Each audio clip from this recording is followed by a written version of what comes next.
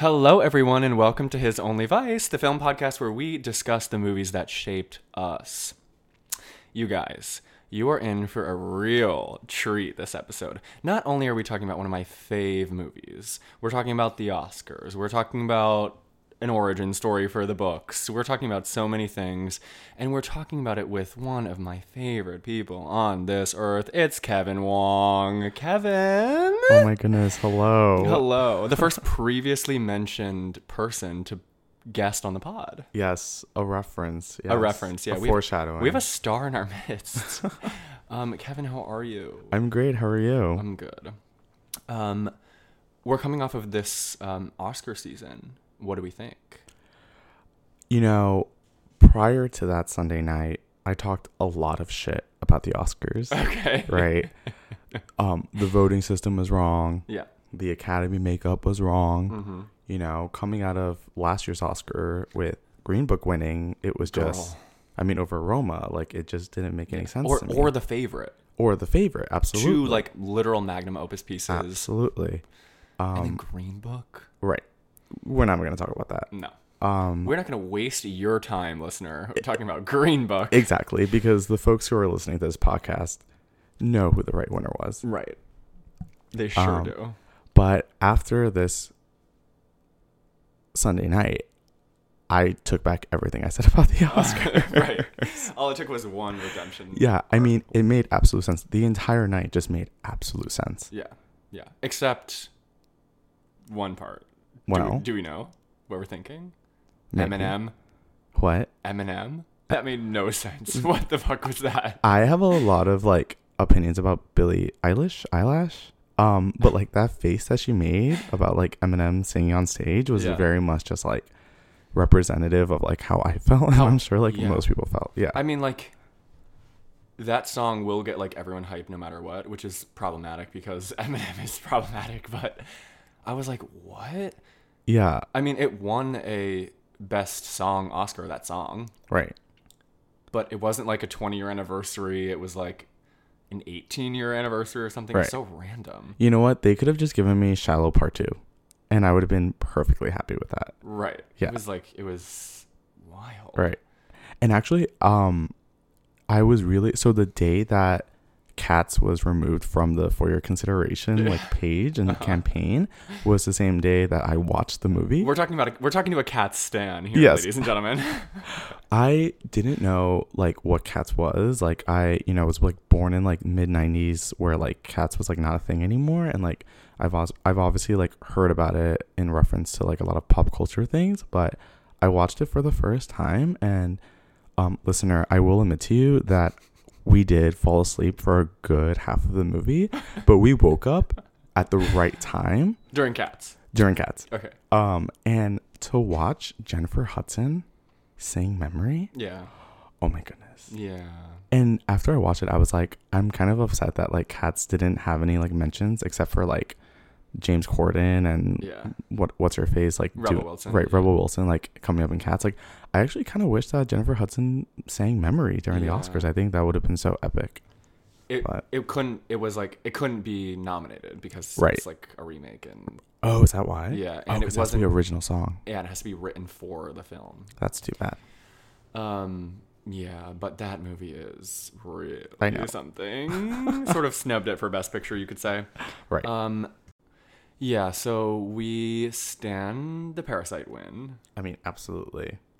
Absolutely screamed when it won. Right. I like jumped up. Like my dog was so scared. Yeah. Didn't know what was going on. Thought you guys were being robbed. Yeah.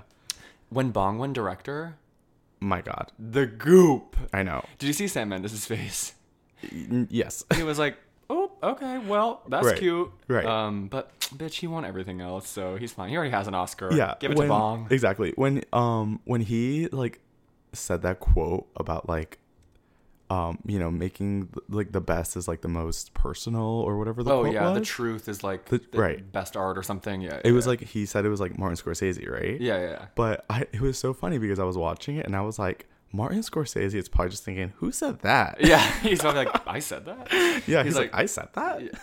Who knows how many years ago? Yeah, literally. So Kev, we like to begin this pod with a little dive into your tastes. Okay. Which this one right here, you guys, is a man of taste. Oh my god, no. Although he does like to frequent my DMs, dragging me for my tastes. So he's lucky I'm saying that. Yeah. We have famously disagreed on Lana Del Rey, but most of our movie tastes are pretty similar. Yes. Well, listener, Dylan, the host of this podcast, wants me to claim that, what was her name? Maggie Rogers? Oh my, here we go. Was Yeah, a Maggie better Rogers. artist than Lana Del Rey? I know you're gagging. You just paused it, didn't you? To like think to yourself. You're gonna get me absolutely cancelled. Yeah. No, I love Maggie. I can't get into Lana, listener. I can't do it. Well, you know, Some girls. taste. Some have it and some don't. Ooh. That's just, you know, how You've the heard way it here is, yeah. first. So let's find out if you have it, Kevin. Oh my goodness. Okay. So, first up, fave move, as in favorite movie. Plural or singular? It can be plural. Okay. So It seems that nobody in the world can nail it down to one. it's hard. Yeah, it is it's hard. And like, you know, I thought a lot about like what movie I would want to talk about for this podcast. And I thought like, okay, well, like, Kevin, what's your favorite movie? And no matter how hard I tried to think of any other movie, like it really did come down to Lady Bird. Yes. And you know, and we'll talk about obviously like why that is the case, but other movies that were definitely in Spoiler alert, listener, the movie we're talking about today is yes. Lady Bird. But some of the others? Yes. Not a lady, not yet a bird. Yes, that's right. Oh. I'm not a girl, not yet a woman. Exactly. Greta Gerwig and Britney Spears. In this essay, I will. Right. But some of my favorite movies. Have you heard of this one movie called Watchita? I feel like you've told me about it. Yes. Yeah. It's like, I feel like I've been the only person to ever know about this movie, and it was like such a cute. I think it was like pretty indie. It took place in Saudi Arabia, I believe, and it was directed by a female director from that area, and it was actually the first movie, I believe, to be filmed in the area. Okay. And it's about this young little girl like coming of age, and all she wants is this bike that she sees in a storefront. Okay. But she doesn't have the money for it, and so what she does is she enters a Quran reciting competition Okay. because she realizes that the prize money is enough to cover for the bike. Oh my god. It sort of sounds like that Broadway show that happened recently, What the Constitution Means to Me, I think. Where basically, I don't know if you've heard of that, but she enters a constitution debate Oh, wow. thing to like win prize money. But Love, anyway, love. Yeah, it's a great coming of age story, and it was just so beautiful. Love that. I'll have to add that to my list. I've never yes. seen that one. Yeah, it's good. I highly recommend it, listeners. I also really love Best in Show. Oh, don't get me started Yeah, on Best in Show. I mean, Christopher Guest, like, it's absolutely fantastic. All the characters are just so kooky, and I mean, the cast. Hello. my goodness, Like yeah. this generation. I'm speaking as if we're not like from the same generation. But like these young girls, they don't know. They Yeah. think that Miss Catherine O'Hara is only from Schitt's Creek. Right. Little do they know, Right. honey. She's had many been lives. doing Christopher Guest Right. brilliance for years. Brilliant. And Miss Jennifer Coolidge in that movie. I mean, And- it's, yeah. Listen up, folks. That will be a movie discussed in this podcast. That's a little spoiler as well.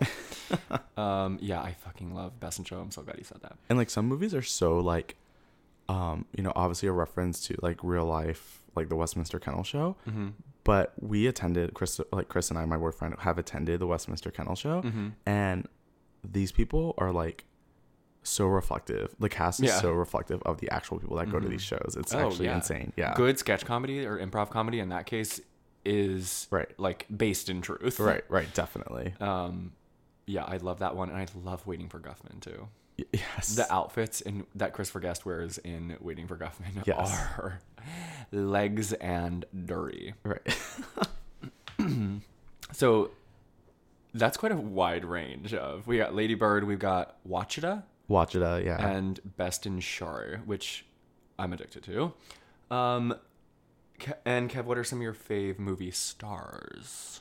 Okay. The stars of so, today, tomorrow, and future. I mean, obviously Saoirse Ronan, Mm-hmm. and Saoirse as in SIR space SHAW. Yes, of course. I actually don't know if Saoirse. anyone has ever typed it out that way, because the first and only time I've ever seen someone type it out that way was from Miss RuPaul. Because I think she didn't know how to spell her first name. Oh my god, really? Yeah. When did that happen? Like on Twitter or I think something? when like Lady Bird first came out. Gotcha. She like tweeted out something about like loved Saoirse Oh my god, I'm addicted. in Lady Bird. That's so funny because now we famously text each other Saoirse Ronan, Right. only spelled that Exactly. way. Yeah. I will never learn how to spell it the right way, to be honest. Swarzy is basically the Beautiful. right way. It's a beautiful name. Okay, yes, we love Saoirse. We love Saoirse. Okay, this is gonna make me sound so basic. Go for it. I, honest to God, love Laura Dern. I mean, how can you not? She just genuinely seems like a fantastic person. She's having like a really amazing career resurgence right now. Like between like Big Little Lies and Star Wars and her now Oscar-winning role in Marriage Story. Right. She is like really on the up again. Right. Which is so great because like she's been doing great work forever. I mean, Blue Velvet, hello. But yeah, we loved that. We loved watching her mom watch her win an Oscar. Oh my god, so cute. So cute. Okay, Laura, Saoirse. Okay, and then Viola Davis. I mean, what a trio. Women. You know this most recent Charlie's Angels remake? Don't know her, sorry. Oh, no. Right. What we should have gotten was Miss Saoirse, Miss Viola, and Miss Laura giving us a Charlie's Angel remake. We need a Stepford Wives remake with that cast. Really. Or not Stepford Wives. Right. Hollywood, make it happen. And make it happen. Wait, what was I gonna... Not Stepford Wives. First Wives Club. Yes. Honey, that would be drag. I've actually never seen that. Oh, it's so good. Yeah. Miss Bette Midler. Yeah. Yeah, we love that. I've like said my favorites on this podcast a million times, but you know, Juno, Lady Bird is one of mine. Love. Parasite is like maybe in my top movies now because I like haven't stopped thinking about it since I saw it. But yeah, let's get into Lady Bird. Let's get into Miss Lady Bird. Let's jump right out the gate saying that I do, yes, share a last name with Miss Lady Bird, Christine McPherson. So I feel an extra kinship to her. And Kevin has taken to calling me Christine every now and then. Well, do you remember the day that I came up to you and I was like, Dylan, I just realized your last name is McPherson? Yes. Do you remember that day? Yes. You guys have to know that me and Kevin, we were friends before the 2017 Oscars, but I would say this movie, Call Me By Your Name, and Get Out being released in the same year, like really solidified our friendship. Definitely, yeah. Because that's all we would talk about. So we used to work together, me and Kevin, a little story of us. And then these movies came out and it was over. It was over. Absolutely. Yeah, so we haven't stopped talking about Lady Bird. And so we thought it was only a pro that we discuss. Absolutely. So a little background on the movie if you haven't seen it, which, as I often say on this podcast, if you haven't seen this movie, what the fuck are you waiting for? It's directed by Greta Gerwig, written by Greta Gerwig. It's sort of a love letter to Sacramento. It's like so obviously fiercely autobiographical. It was released in September of 2017 at the Telluride Film Festival. That's like where the first audiences saw it, right? And then it was released wide in November of that year. And I remember sitting... So this is back in MoviePass days. I remember this is the first movie I saw. I literally got MoviePass to see Lady Bird. It was the first movie I saw with MoviePass. I sat alone at like a 9:45 showing, like an advanced showing at Lincoln Center. There was no one there. Because this is before AMC A-List. This is before MoviePass really took off. So like movie theaters were like kind of dying before this, right? Before this like new subscription model that we have. And so nobody was there. It was like, you know how Lincoln Center AMC does those like early screenings? Yes. So if you don't live in New York City and you're listening to this, there's an AMC in Lincoln Center that will often host like pre-screenings of movies the night before, right? So I went to that. I was like the second audience to see Lady Bird, and I sat in the balcony of the old Theater 1 of Lincoln Center and cried alone watching this movie. Oh my God.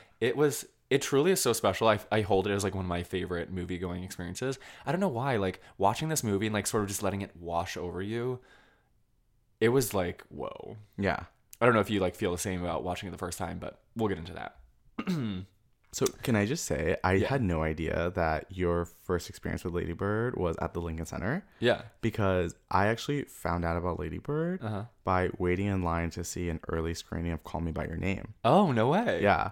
And so I was waiting in line at Lincoln Center. The line was so long. It was very much like first come, first serve if you Okay. didn't already have tickets. Yeah, yeah. And I didn't get into the screening of Call Me by Your Name, but I was number 4. And so I waited for like 4 hours that night in the cold. And I was talking to the guy in front of me and I was like, do you think we're going to get in? And he's like, to be honest, like, I don't know. He was like, this line is so much longer than when I saw Lady Bird. And I was like, oh, okay. No idea what Lady Bird was. Had no clue. Little did you know. Right. Little did I know. And so then I go home and then I remember, so I was a senior in college and I had a lot of time during finals week. Wait, what the fuck? Senior in college? How old are you? I'm beep. I'm just kidding. I'm 24. Are you really? Yeah. Okay, listener, I thought me and Kevin were the same age for the last however many 3 years that I've known him. Awkward. I mean, we okay, you basically young are. bitch. But yeah, so similar to you, I had my movie pass and I abused it. Oh my goodness. Used and Abused it. abused. Yeah, yeah. And I remember the very first movie I saw on my movie pass was Lady Bird. Oh my god. Yeah. And then I watched it like 3-4 times in the movie theater. Oh, Hondo. Right. I've seen this movie an embarrassing amount of times. Same. As you know, like I want to, write movies and TV, and so I literally study the screenplay because it is so good. Brilliant. So brilliant. And it sort of set like a new standard for like our generation's movie watching in that like all of the scenes are like 90 seconds or less. Like it's like little like digestible chunks of life that like, and she put it together that way and it was so smart because it told us so much in so little time. Right. And like our generation like famously has no attention span. Right. So it plays out like you're binge watching Right. someone's life, really. Right. And the pacing is so good. The pacing too. is so good. Back to the stats. It stars, Sir Shah Ronan, Laurie Metcalf, who I personally think gave the best on-screen performance that year, but we'll get into that. Tracy Letts, Lucas Hedges, Beanie Feldstein, Timothy Chalamet, Odia Rush, Lois Smith. It's just so many of the superstar cast. the like new greats and the old greats, right? And then to like jump into its awards report card really early, in the ep, it got 5 nominations and didn't win any Oscars. Yeah, they hate her. Yeah, what They the literally heck? hate her. I did read a pretty good joke once that was like, Greta Gerwig is the only woman that the Academy loves, even though they keep like snubbing her basically because Right. she gets nominated. Well, she's only done 2 movies really, but she got nominated for both of them, at least for writing, and like nobody else does. Lulu Wang, Right. like nobody else. Does her husband Noah have an Oscar? Partner, first of all. Yeah, they're not married. No. Oh shit. Okay. They have a kid together though, and they're from Brooklyn, so partner works. From Brooklyn, they live in Brooklyn. Does he have an Oscar? No, No. he doesn't. I think he's only been nominated for Marriage Story and Squid and the Whale. I think. Got it. 'Cause I remember reading this funny tweet that was like, yeah, the Academy will only give like 1 Oscar per household because like Lulu Wang doesn't have any. But Yeah, like, but Barry Jenkins does. Right. Yeah.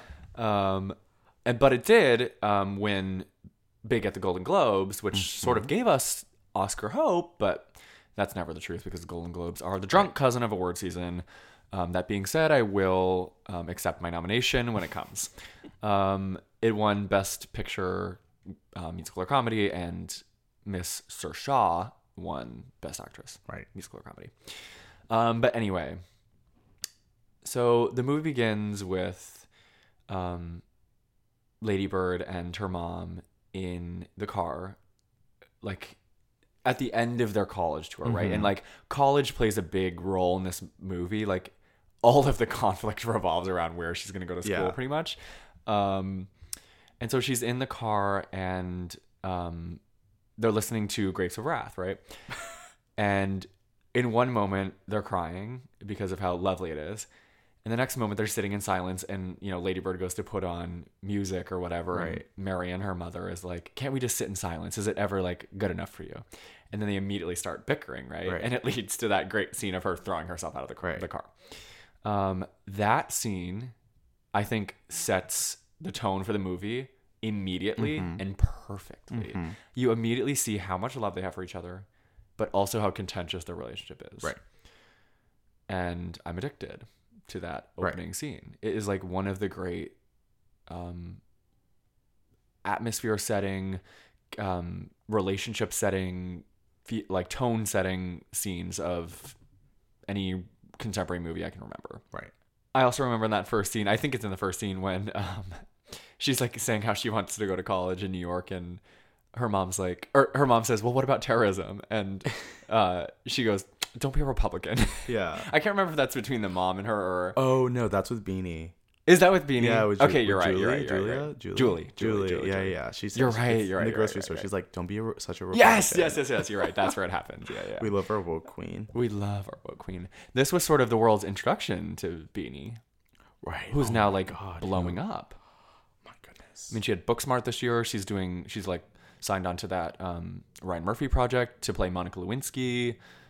She was in the Hello Dolly revival. That was a smash hit on Broadway with Bette Midler. So she's like really blowing up. And rightfully so. She's so She's warm. so good. Yeah, she's so good. What are your immediate thoughts on this movie? On the first time you Lady saw it, yeah.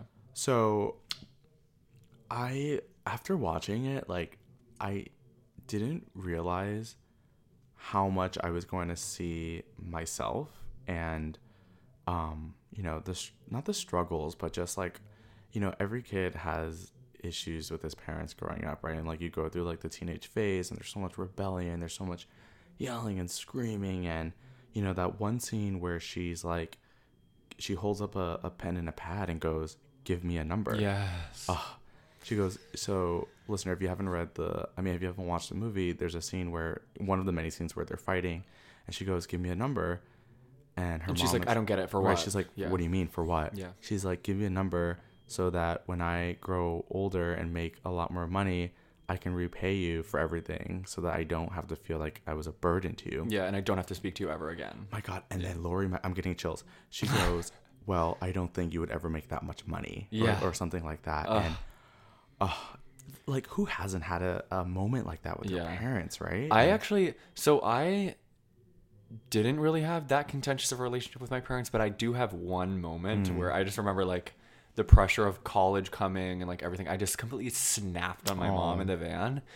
We were driving home and we were like arguing about, I don't know, like a song on the radio because it said shit, and her early childhood education kids were in the car, and I got out of the car when we got home after like a yelling match in the car, and I literally ran away. Like I ran down the street like to this like industrial park and just sat in front of a tree and cried because I don't know like what.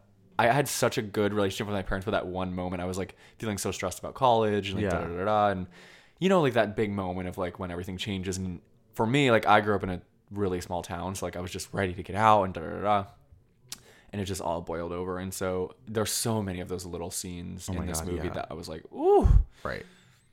And can I also just say, like, obviously representation in movies matter a lot, right? And I'm not saying that it doesn't, but I never thought that prior to Lady Bird, I've never watched a movie that resonated with me so much. And like, I saw so much of myself in Lady Bird. Despite the fact that this is a straight white woman. Yeah. And you are a queer Asian man. Right.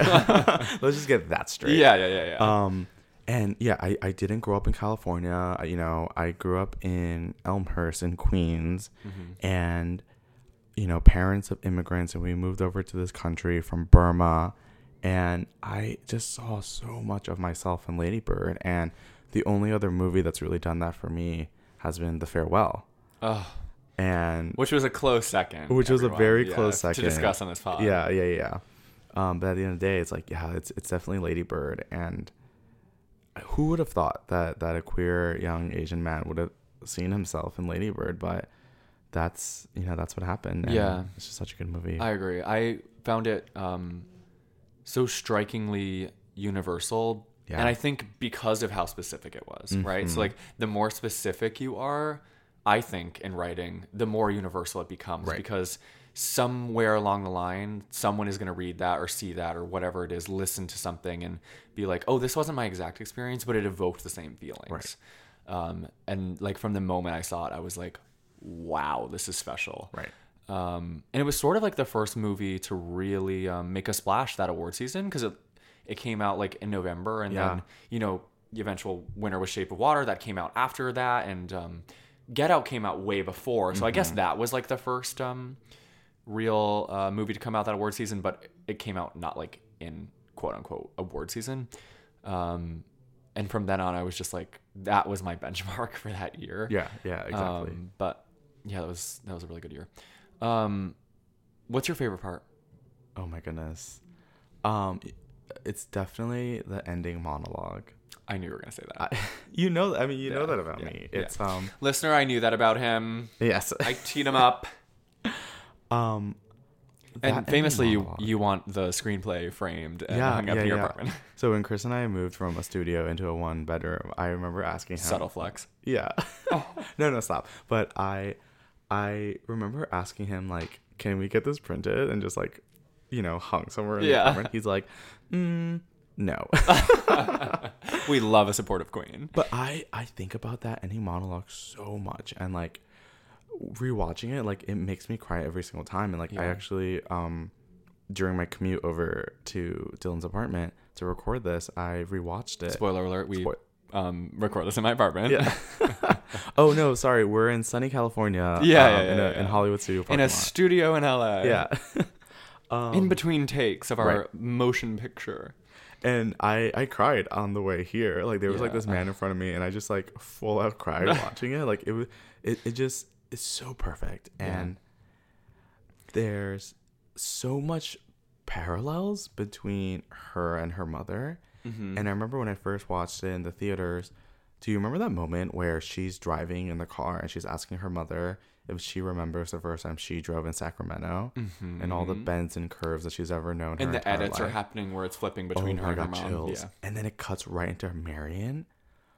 And John Bryan did the score for the movie. Mm-hmm. And there's a beautiful track called Constellation that plays. Mm-hmm. My God, it was just it's cherry on top. It's a brilliant way to end the movie. And if we're gonna like jump to the ending, the way that it's edited at the very end when she says, the end of that monologue is essentially, I love you, I'm ...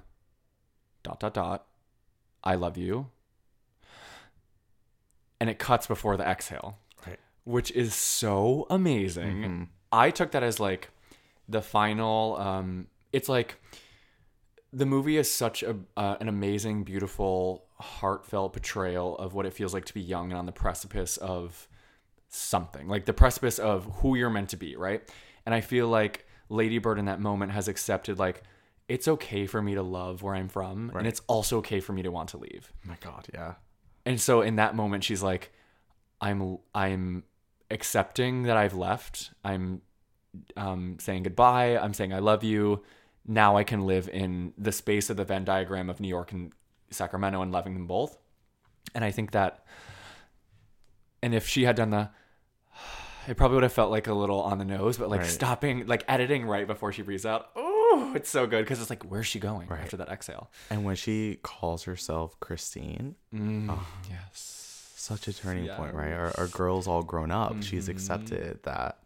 And when she introduces herself to that college party guy near the ending, and she calls herself Christine, it's just, but you could see that there's still parts of her that very much so wishes she was cooler than who she actually was, right? Yeah. Because she says that she's from Sacramento to that guy, and he couldn't hear, and she goes, I'm from San Francisco, right? So, but she still calls herself Christine, and actually, in that moment, the way that I saw that, this most recent time that I watched it, when he's like, where she's like, oh, I'm from Sacramento, and he's like, where?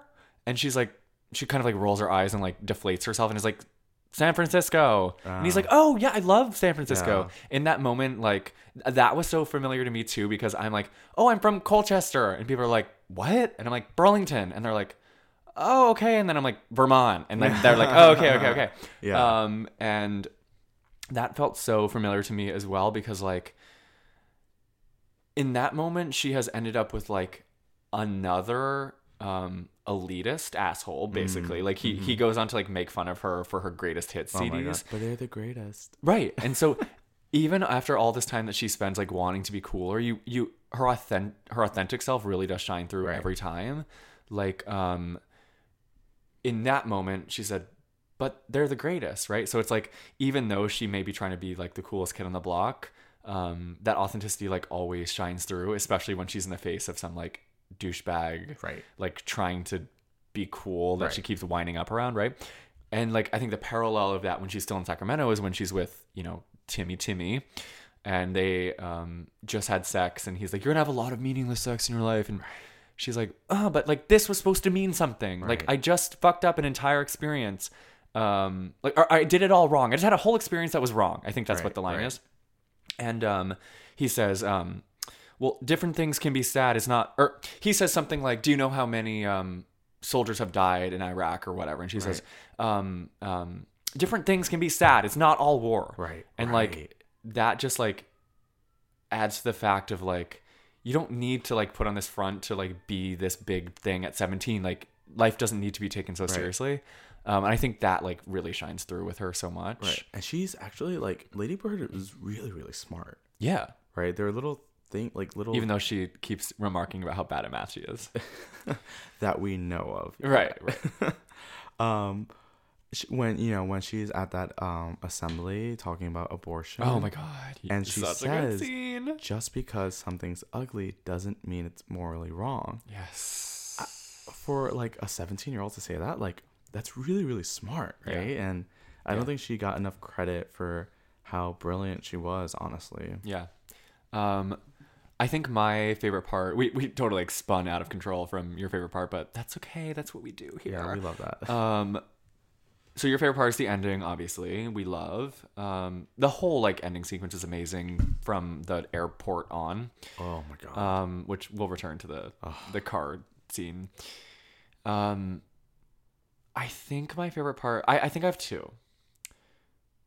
three. I can't decide. So the first one that comes to mind is the scene when they're going to prom and she's like, you know what, actually I want to go. And yes. Crash Into Me plays, Oh the my Dave Matthews God. Band song. Yes. Bitch. And he's like, this song sucks. And she's like, actually I want to go to prom. That's Right. like what really like throws her over the edge, because I'm pretty sure that's the song she's crying to with Julie early It in is. the movie, It right? absolutely Yeah. is. Yeah. And so I love that scene. Right. That whole moment with like that Crash Into Me is playing Right. just fucks me up. And that part where the girl in the back is like, who's Julie? And she Yes. says, she's my best friend. Yes. Oh. I love the part when they are looking for the prom dress. So there's two sort of like famous dress scenes in this Yes. movie. The prom dress one I really love because it gives us that great moment of, I wish that you liked me. Oh my God. Oh, of Yeah. course I love you. But do you like me? Yeah. Yeah. I want you to be the very best version you can be. What if this is the best version? Oh my God. That seems so real. Ooh, Oh. that part really, like, when I was watching that, hit me like a ton of bricks, Yeah. first of all. Brilliantly acted, brilliantly written.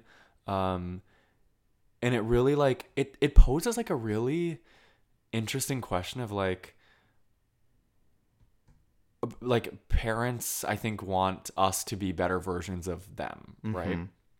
And that scene, I think, really illuminates that and really hits hard. Right. And then I also really love the first dress scene, which is the Thanksgiving dress scene.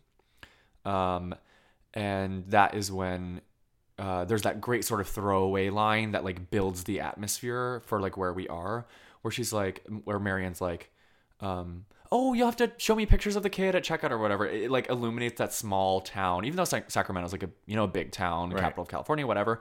It gives you that idea of like wrong side of the tracks, quote unquote. People like all know each other and blah blah blah.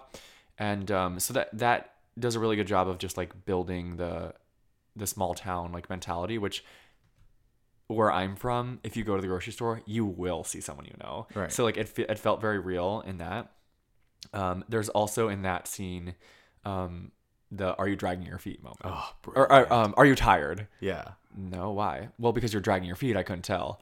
And she's like, well, why couldn't you just ask? And then it immediately switches to, oh my God, I love it when they find the dress. So and so brilliant. once again, Greta's like illuminating how they might not always like each other, but they definitely love each other. Right. And I just went on such a tangent, but I love those parts. And I feel like that's such a mom and daughter relationship. Hundo. Right? Like, and like my mom and I have had that sort of like situations before as well, but like I always think about like all the moms and daughters that I know like have probably had that same exact dress scene where it's you know, talking about something, arguing about something, but then immediately like clicking on something else. And it's just so brilliant. Yeah, I love that. I also, as a musical theater student, what was that? Sorry, can you just speak a little I studied musical theater in college. Okay. And the theater scenes were punishingly accurate. Especially like the audition sequence where like Lucas Hedges sings and everyone falls in love with him. Mm-hmm. Talent crushes, bitch. Right. They were alive and well in high school and college. And Kev, what's your least favorite part? Okay. It's so hard to choose a least favorite part of this movie, but first of all, there are no bad parts of this movie, but least favorite. So I agree, there are no bad scenes, but I have found myself in the 11th time that I've rewatched this movie that I've started to skip over all of the scenes with Timothy. Oh, yeah.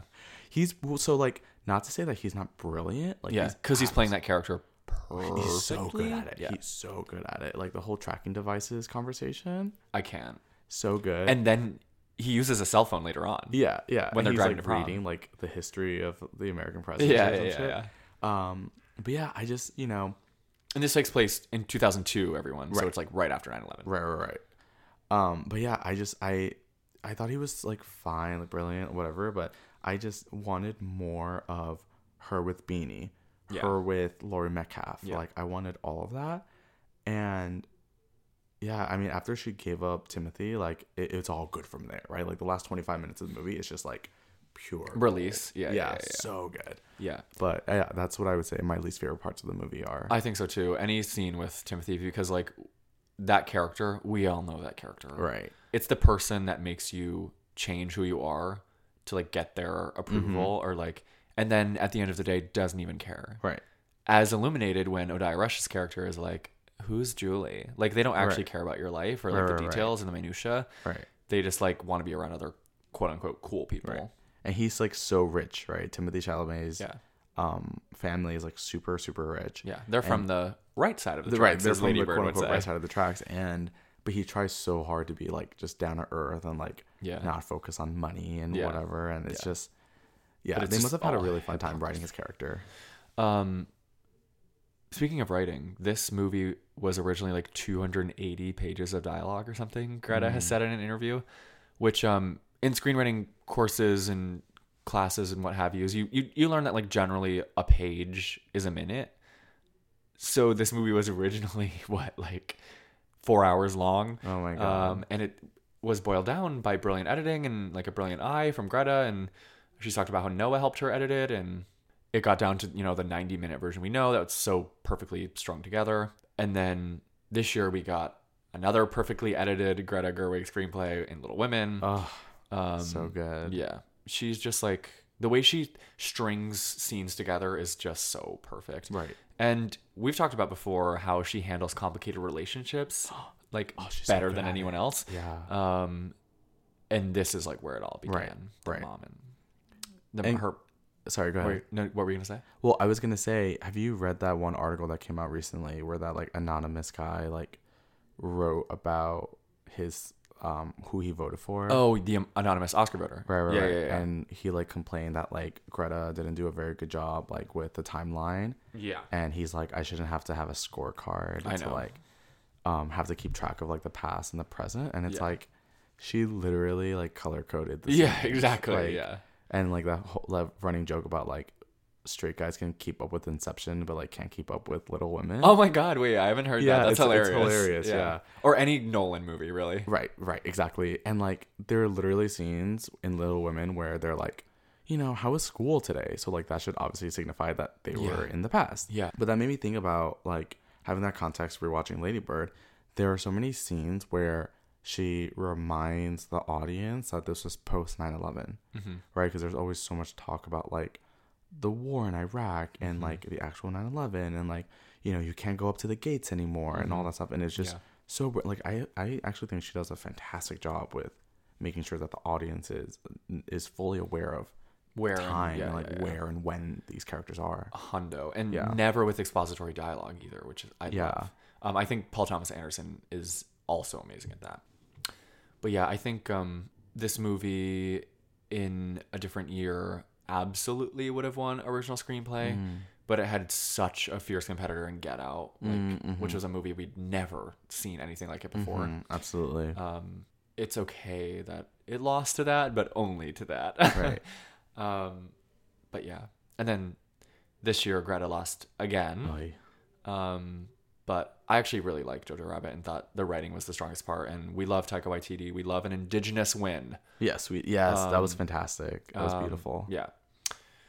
Do you have any other thoughts, Kev?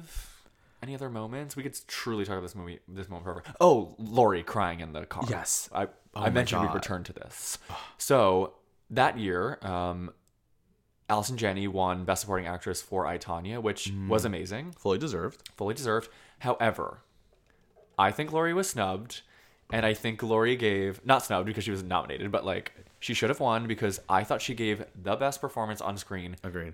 Regardless of category, right? Like supporting, leading, what have you. And again, any other year she probably would have won, but it is like that moment when she's driving away from the airport and then drives back around and runs in and like collapses into Tracy Letts' arms. Yeah. That's what we call acting. That is what we call acting, honey. Oh my God. That scene made me collapse in the movie theaters. Yeah. That one. Oh, and oh my God, we didn't even discuss the moment when Lady Bird says, "You're gay." That scene chills. when I just got chills. He collapses into her arms behind the cafe. Oh God. What a like humanizing moment for Lady Bird, right? Because you know, Greta Gerwig did a really good job of like showing us all the sides of Lady Bird. And like, to be honest, like, yeah, like Lady Bird was a brat. Yeah. Right? Like she totally was. And that scene starts with her being upset at him. Like, how dare you come here?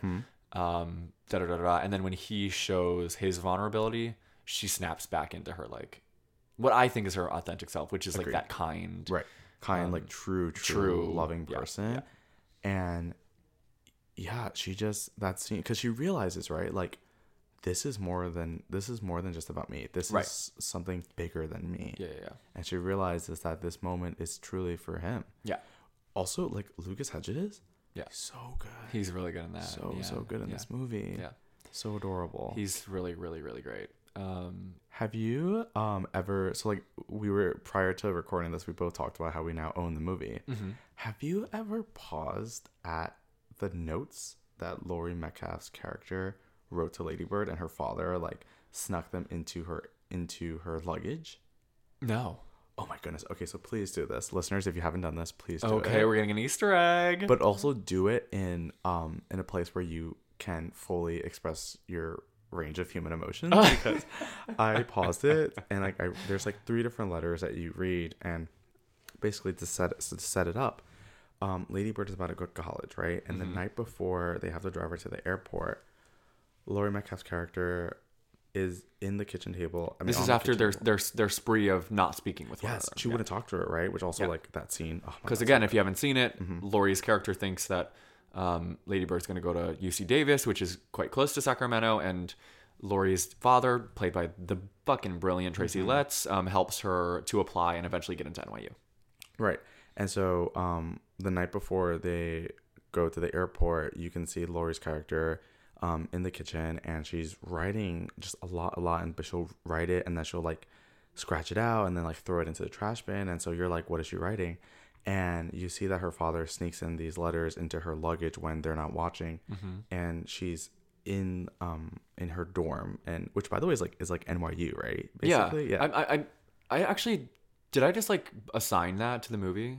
Do they ever say where she gets into? No, I think they also like have to hide. Like there's that one scene where she gets a letter from Columbia, but she like her fingers like covering the first half of the word. Oh yeah, Columbia. maybe they like couldn't get the Maybe, I don't know. rights. I don't know. I'm assuming it's NYU because same. I lived in the West Village for a year and have gone by that church that she stops at the end really? so many times. And that's right where like the majority of the NYU buildings and housing is located. Right. Yeah. And she's such an NYU girl. You know, that's where all the culture is. Yeah. And let me tell you what, sweetie, that moment of her and that guy when he's like, greatest hits, that's such an NYU. Yeah, kid exactly. thing. But she goes into her luggage and she's reading all these letters and she's calling her dad from her quote unquote emergency only flip phone. And okay, so basically you find out that the reason why the mom and Lady Bird have such a complicated relationship is Laurie Metcalf's character wasn't able to conceive a child, right? Which explains her adopted older brother Miguel. Right. And she's writing about the day that she finally gives birth to Lady Bird. And yeah, can you please go rewatch it? I'm getting goosebumps just thinking about it. And oh my God, I could cry right now. But she's basically saying that she's so sorry that she's had such a complicated relationship with her daughter. And there's this one letter where she's like, I'm jealous of the relationship that you have with your father. And I wish you could see how amazing you are. And I'm so proud of everything that you've accomplished. But you don't see any of this in the movie, right? Yeah. And there's a brilliant part where one of the letters was just, you know, I wish I could tell you this, but, and it just cuts off. And she stops writing it and she probably crumbles it up and just, because she can't bring up, like she can't say, I love you. Yeah. They have such a complicated relationship. And, you know, in parallel, you have Lady Bird's character where she's so exasperated and she's like, you know, I love you. I just, and then cuts, right? Yeah. And you just see so many parallels between the mom and the daughter. And they have such a complicated relationship. But okay, yeah. I'm obsessed with that. Yeah. Listeners, you're getting a little insight. It's brilliant. And shows you the really care of like the details they took when like set decorating, props, production design, what have you, to like really the fact that Greta took the time to write what this character would have said is like, and it reminded me so much of that one scene in Juno, where my favorite movie. yes, Pandering. so good. He knows his audience, ladies and gentlemen. That's his only vice. Yeah. Orange Tic Tacs were his one only vice. The scene where she like the mom hangs up the letter that Juno gives to her, like if you're still up for it, I'm still in, or something like that. Like, yeah. And it was on a yellow piece of paper and it was hung up. Like, it reminded me of that scene in Juno, so I loved it. Another moment, another brilliant screenwriter, Brilliant. Diablo Cody. Yeah. Where has she been? What is she up to? You don't really hear from her much She anymore. just wrote the book for Jagged Little Pill, that Alanis Morissette Broadway musical. Oh, really? Yeah, that's what she's been up to for a while now. Wow, interesting. I didn't know Before that, though, she was doing Tully, which was another Jason Reitman. that. And oh my God, do you remember Whip It? Yes. So brilliant. Yeah. I So, do so remember good, Whip It. yeah. And Diablo Cody also like wrote or produced some TV show, but I can't remember what it is. Maybe like, am I thinking like Miss Fletcher or something? I don't know. Should we have the producer look it up? Yeah. Mr. Producer, can you just go ahead and look that up for us, Yeah, please? we're gonna. There's been so many producer jokes on this podcast already. The producer is sort of me. And then what do you think she says? What do you think she's gonna say when she's like, "I love you. I just," or I? She says, "I think it's I love you. I'm dot dot dot dot dot dot. I love you," and then she hangs up. All right. I think she's gonna say, "I'm sorry." I was just thinking. Okay. Yeah. I'm glad we're on the same. Yeah, I page. totally think she wants to say that she's sorry, and like, wow, it was like her first night in New York. Yeah. And then she just completely becomes a new person. Yeah. It's very bad. It's because she really has like a New York experience. She goes to that party, she gets drunk, she wakes up in the hospital drunk, and then walks to a fucking church hungover. Can I be honest? Yeah. If Lady Bird was a real person, I don't know if I would get along with her. You know, ever thought about that? that's yeah. I have not thought about that, but I'm thinking about it now. Because sometimes, like, when you meet someone who's like too much like you like see all the things that like you hate don't like about yourself. Yeah. Wow, wisdom, listeners. You're getting some wisdom. Wow. Yeah, so I'm clinically obsessed with this movie. It really it gets like better and better every time. Agreed. It set a new standard for coming of age, quite frankly. Right. And I think this year Booksmart really added to that canon of wonderful coming of age movies as Right. well. Did you have any other thoughts? Well, I do have one of the critiques that I've always had about movies in general, and what get categorizes as a quote unquote good movie and something that's not, is almost always like, a good movie is always like about war, right? Like Dunkirk, 1917, all these movies, Saving Private Ryan, and like while I'm sure they're technically, which I love all those movies, right? And like, listener, you don't know this about me, but Dylan does. I have very strong opinions on war movies. Yeah, and it's essentially. Did you ever see Dunkirk? Did you ever end up seeing it? Because I think that was the same year. Yeah. No. Wasn't it? 2017? Right. And I could live my entire life without seeing it. Okay, fair. I know you've recommended it, and I'm sure it's technically perfect. Yeah.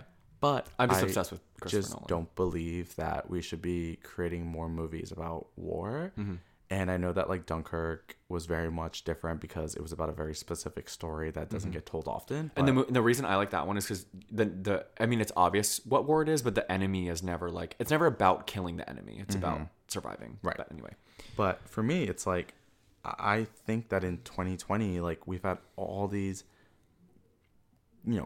quote unquote great war movies, and it's like, we don't need to be telling those stories anymore. Like I honestly think that like, producers shouldn't be funding these movies. Like there's so many other stories that I want to hear about. And, granted, if it's like a war movie, but it's about like, a famous like Black female nurse or something, then like, I want to hear that story. Right.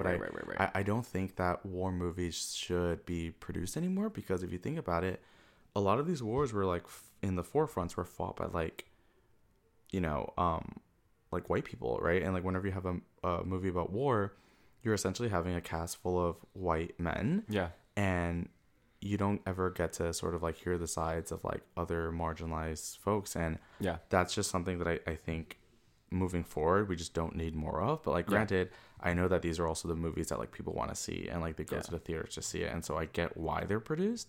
But I just think that like stories like Moonlight, stories like Lady Bird, stories like The Farewell, like it doesn't have to be all action at all times. Right. And I think that you can be good at making movies, and we clearly see that with Greta Gerwig and like with Lulu Wang. It's like you can tell these other stories that are important, and I think that film writers we should be giving them a chance to tell these stories. Hundo P. Yeah, but snaps to that. I know that's an unpopular opinion, but no, I don't think it's like as unpopular now. I think with like social media and the accessibility of film now in general, people are seeing these movies do well, and so producers I think now are like, okay, we need to start like we need to start appealing to other people, or we're gonna completely lose them. Right. Totally. Like stories like The Farewell that you mentioned like this year, and that's why I think Parasite winning was such a huge deal. Historic. Because first of all, it's about the poor eating the rich, basically. Right. All Korean cast, 5 sentences in English. Korean director, first time a South Korean movie had been even entered into the Oscars. So like, it was just such a huge watershed moment for the film industry in general. And I'm very curious to see if we keep it up, because famously, in 3 years in a row, we had Spotlight, which is a movie about journalists taking down the Catholic Church. We had Moonlight, which is about a gay black man, and we had Shape of Water, which was essentially Romeo and Juliet, but like a woman falling in love with the fish. Yeah. So like all these like really interesting, strange in the case of Shape of Water, strange. In the case of Moonlight and Spotlight, like necessary stories being told, and then we got fucking rewarded, quote unquote rewarded, with Green Book. Yeah. So it was like, just when we thought the Academy was like maybe swinging a different way, they chose Green Book as the winner, which was like what America wishes the story of racism was. Like, it's done, when really it's like an evolving story.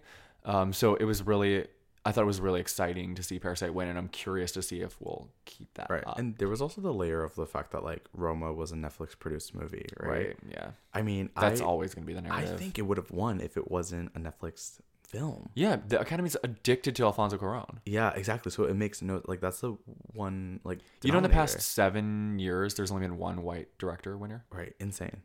and yet Best Picture movies are still always like led by white men. Right. Exactly.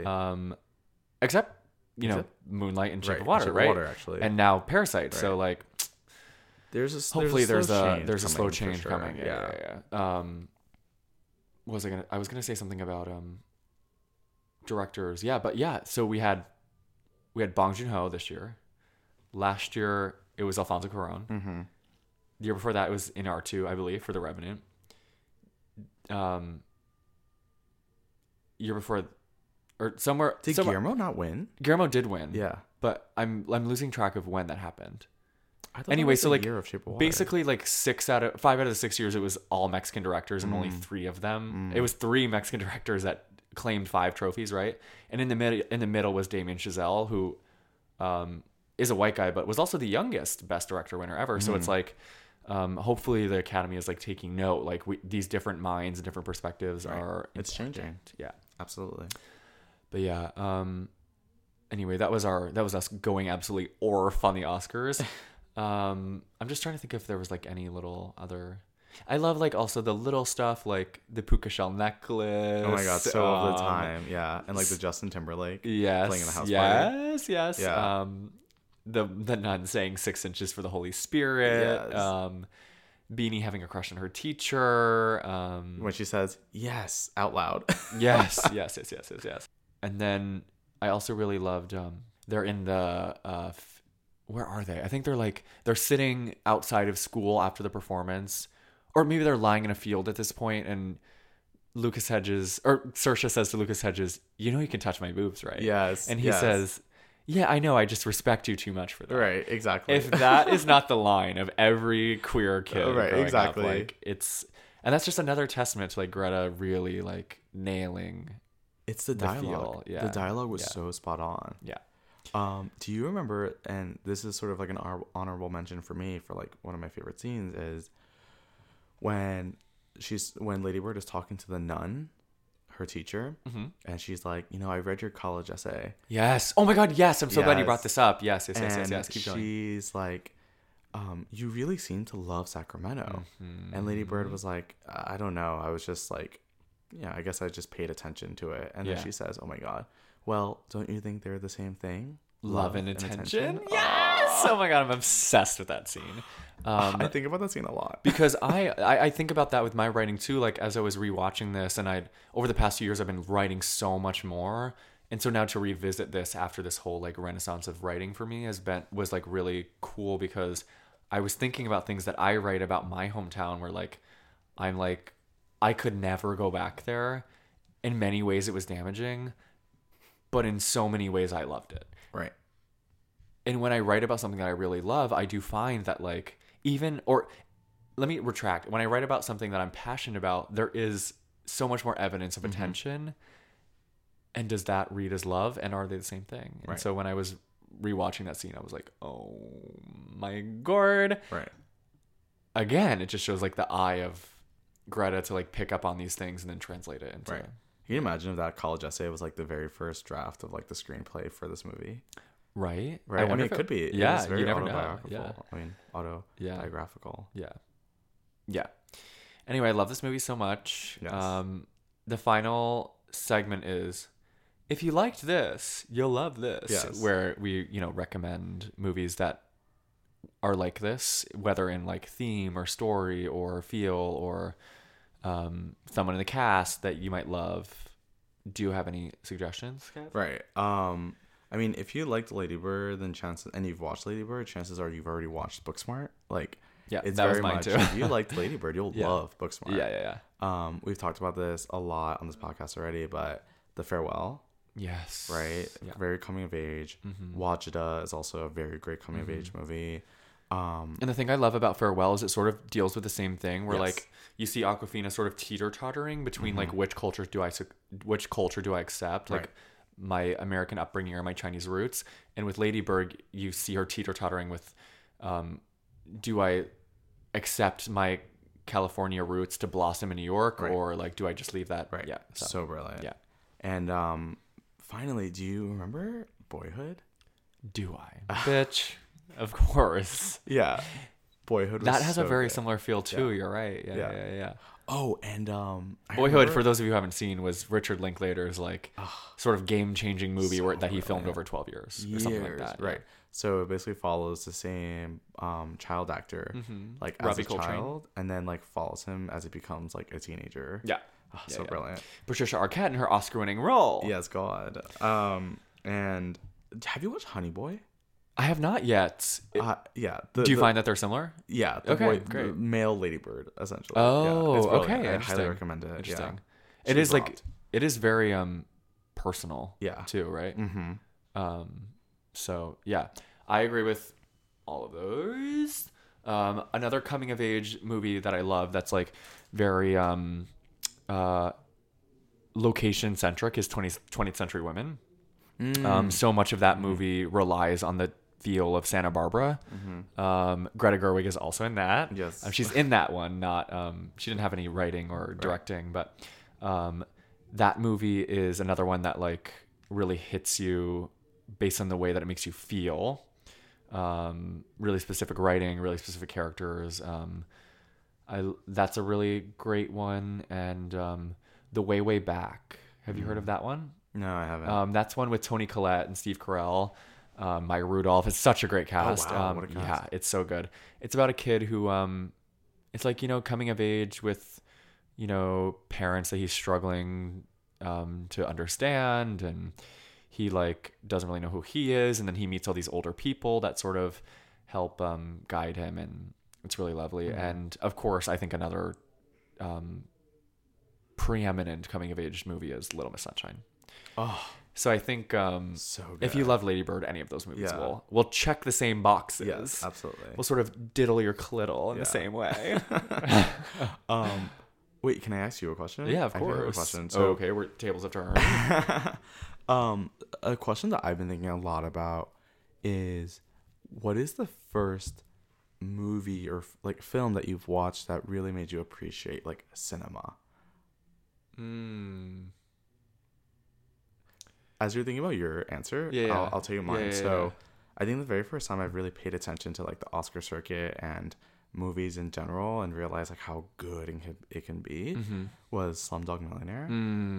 And to this day, one of my favorite scenes in any piece of cinema You know, is, that was the last movie to win Best Picture without any Yes, acting nominations. yes. Yeah. Yep. And then Parasite now. And the scene that I always think about is that one scene where Dev Patel, the main character, his character's like, childhood crush, he loses her throughout the movie, and then he finally gains contact with her again, and it's a scene where she's at the train station, and you can see like the rush of the trains moving past her, but you still see her, and she's like smiling and looking gorgeous. Oh, yeah. Oh, that scene is so I so forgot good. about that. That is a Yeah. great scene. What is the movie that... I was actually just thinking about this. I was like, what was the movie that made me be like, oh, movies are it? Yeah. Because like I've always obviously loved movies. I think the first one, I mentioned this on an episode with Taylor, on my episode with Taylor. I mentioned how Superstar was like the moment that I was like, oh, comedy Oh my is God. the T. Yeah. And that's the first movie that I remember being like truly obsessed with, like would watch it over and over and over and over and over and over. But in terms of like movies as like art or like as a reflection of society and not just like entertainment, that's so hard. Very on the spot. Sorry yeah, about that. no, that's okay. I'm gonna give you an answer. Oh gosh, maybe like a Grand Budapest Hotel. Oh, yes. Or the movies of Paul Thomas Anderson, who I've mentioned is my favorite director, like Seeing There Will Be Blood, the same year as Juno. And I mean, of course, Juno, like seeing Juno in the theater and like absolutely dying laughing with my best friend that I grew up with. That was a really special moment for me in terms of films and writing in general. I think those are probably some benchmark moments. When Moonlight won, and like discovering the works of Barry Jenkins and discovering movies by Sean Baker and how he illuminates, the worlds of the disenfranchised. And Was that Florida Project, Tangerine. Oh my God, Tangerine. And fun fact, I used to live underneath his sister. But yeah, I will put in the notes if I think of anything else of this episode. Yes, please do. But those were some of the ones that I remember sticking out, being like, oh, this is like to be annoying film. This is cinema, right? Cinema. And then when I got the Criterion Channel, then I was all over. That like exposed me to like foreign films, and I would say the first movie that really exposed me to like foreign films too was Okja, one of Bong Joon-ho's recent forays. It was on Netflix, and I watched it and was like, oh, this is really interesting. Like, filmmakers in other countries are doing things way more interesting than American directors are doing. And then like that exposed me to Wong Kar-wai, and like I've recently gotten to, you know, Kurosawa, and so like I think that social media is like really helping people connect with movies that they wouldn't otherwise know, because like again, living in the middle of nowhere, the movies that were coming to the movie theater were not Lady Bird, they were not Moonlight, they were not The Shape of Water, they were like Rocky 6, Fast and the Furious 18, like, you know, like all these type franchise movies. But yeah, I don't know. That's a really good question. Slumdog Millionaire is a great answer though. That's a good one. But anyway, Kevin, this has been a joy. Oh my God, this has been so much fun. To talk about this movie is just the best. I love it so much. If you guys haven't watched it yet, what the Phuket are you waiting for? It's streaming now, so yeah, it's on Amazon. Yeah. But also, you can buy it on iTunes, like I did the second it came out. Yeah, support female directors. Yes, God, mama. And I'm so excited to see what Greta will do next. Agreed. Yeah, same. Thank you so much for joining me, Kevin. Thank you for having me. We'll definitely have you back. All right, bye everyone. Bye.